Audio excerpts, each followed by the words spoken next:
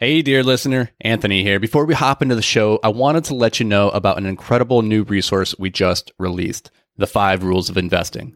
Dan and I are huge advocates of modeling the behaviors of the people who have done what you hope to do. And who better to model when it comes to investing than legendary investors like Warren Buffett, Howard Marks, and Ray Dalio?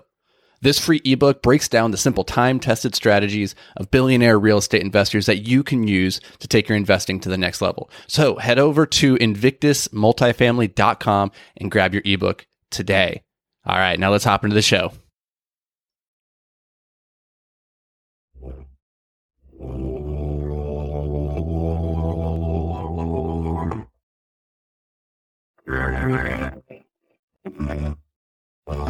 Welcome to Multifamily Investing Made Simple, the podcast where we take the complexity out of real estate investing so that you, viewers, live viewers, and listeners can get started today.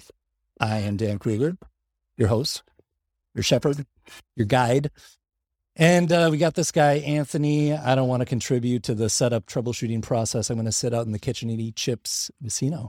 To be very clear, there were no chips consumed. I know. There were zero chips. You were the consumer of chips. They were delicious. I don't regret it. I love that you are the host, the shepherd, the chaperone, perhaps. The guardian. That's pushing it.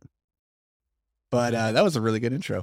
I appreciate that. And for the listeners at home that do not know, we are streaming live to Facebook right now. And in the coming weeks, actually, what we're going to start doing is live streaming to Facebook and YouTube simultaneously so that you can see behind the scenes before recording. I don't know if there's any value in that. Yeah, you might be like, that is not great, guys. This might be a quick little test that never happens again. Maybe. We'll see. I think you're good. But if you like it, if you're psyched about it, go to Facebook, go to YouTube and watch the live viewings and then leave a comment. That'd be really cool. So anyways, what are we talking about, Dan, today? We're talking about interest rates. So I am so not interested. You're not really selling. You're not selling it at all. I'll tell you who is interested. A lot of our investors who call and ask about how this rising interest rate thing that's all over the news is going to impact the investment thesis for real estate. Because everybody knows that real estate utilizes, most of the time, utilizes some debt, if not a decent amount of debt in the transaction. And when we see interest rates rising, that tends to make people think that we're going to see some sort of crash in the market.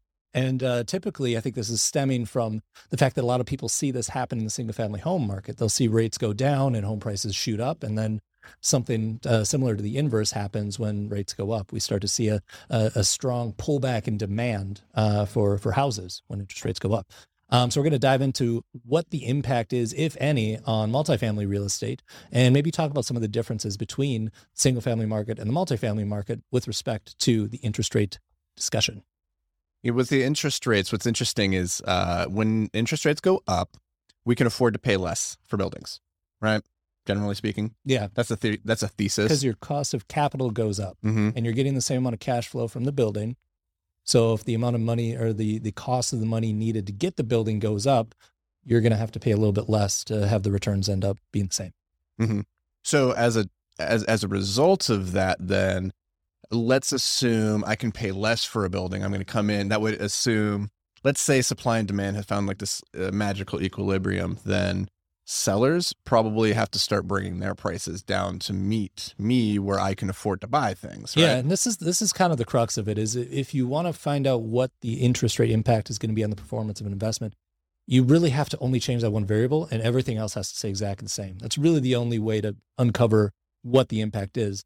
But in the real world, there's a bunch of stuff changing at the same time. But in order to kind of illustrate the concept, it's best to just assume everything else stays exactly the same. The only thing that changes is the interest rate goes up, let's say 50 basis points or 75 basis points or a full point. With the Fed talking about making, 4 to 6 25 basis point hikes throughout the year.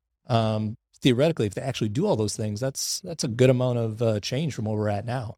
So if all things are equal, then theoretically, the price point for buildings should come down due to the cost of capital going up. So if you are a seller, that's not great news for you. If you're a holder, that's not great news for you.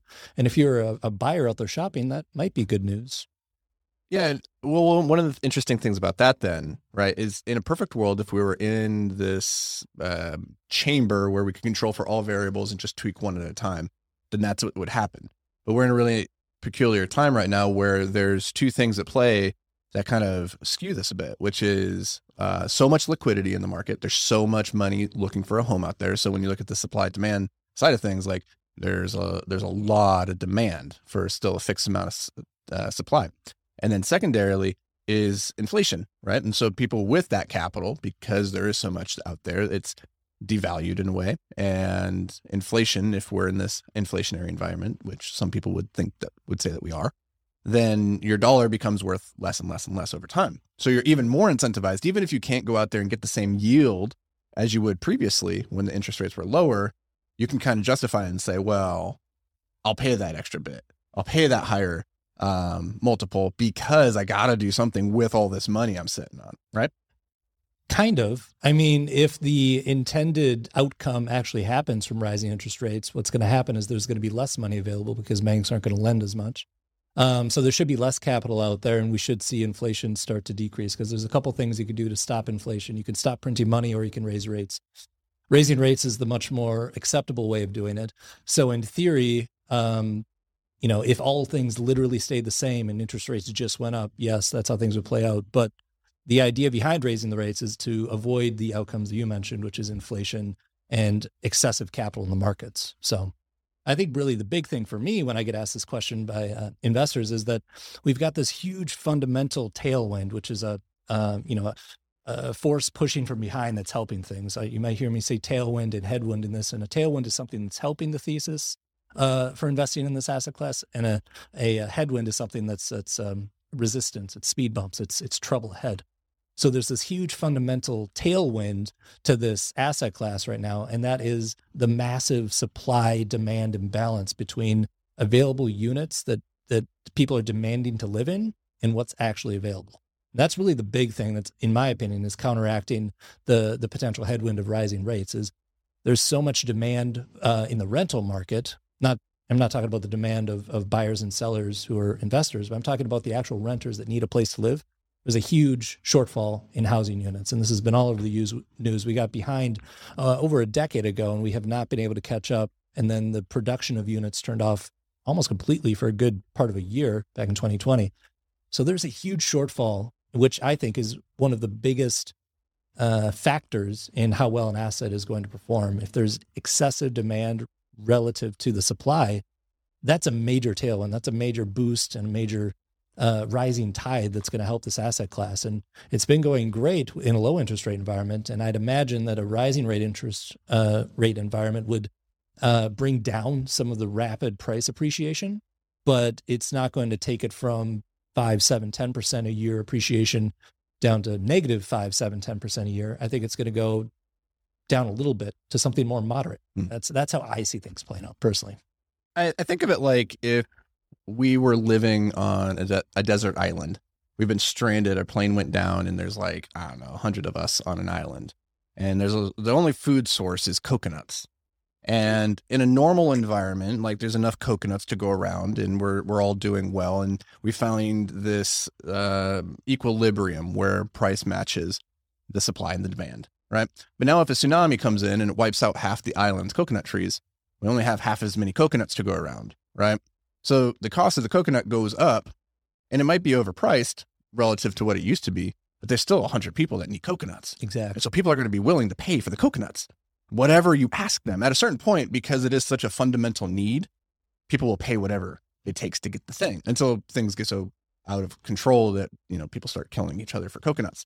It's the same thing when it comes to housing, right? Like it's a fundamental need. People need a place to live, and we have such a shortage across the country of supply that really inflation and interest rates and liquidity, like all of these things can come together, and none of it solves the underlying issue, which is that there's just not enough housing. So it's a good thing to be a coconut owner when the tsunami comes in and wipes out all the coconuts. Not such a good thing to be a person needing coconuts at that point. Exactly. Yeah. So, and then the other angle is the single family home market. I think what I gather from talking to people is they see the price sensitivity in single family homes relative to interest rates and assume that it's going to be as responsive in the multifamily world. But from what I can tell, I don't really have a great answer for this, but from what I can tell, there's a lot more emotion involved in single family homes and a lot more sensitivity to interest rates from that respect. Whereas in the multifamily world, a lot of time you're dealing with sophisticated investors who are buying and selling these properties.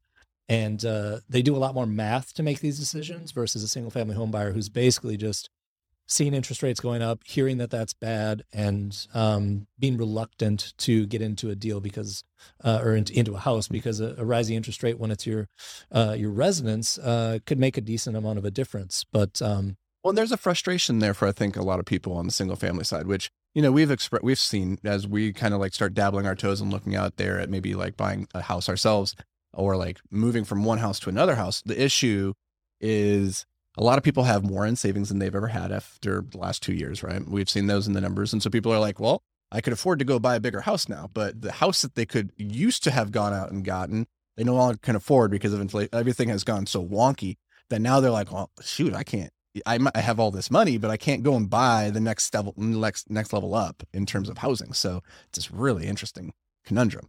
Yeah, it's fascinating to watch, but bottom line is that I don't. Yeah, be a renter. Call us.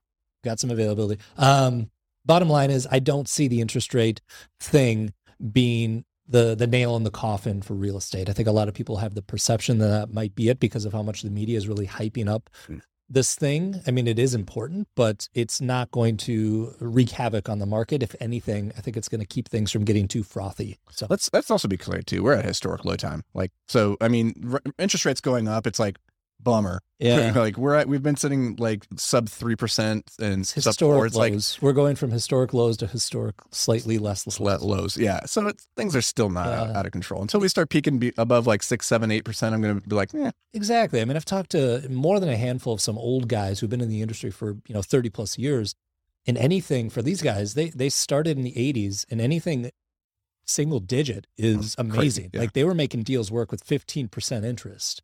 So the fact that we're complaining about things going from 3% up to 3.5 or maybe 3.75 is, relatively speaking, kind of ridiculous. Yep. So. All right. So that's today's episode. That is interest rates. How interesting. Yeah, I thought it was very interesting. And I think our viewers will too. So I think there's some value in that for sure. So if you got some value out of this, go share it with some friends. Go share it with enemy, a friend of me, I don't care. Share it with somebody. Go leave a review, and we'll see you in the next episode.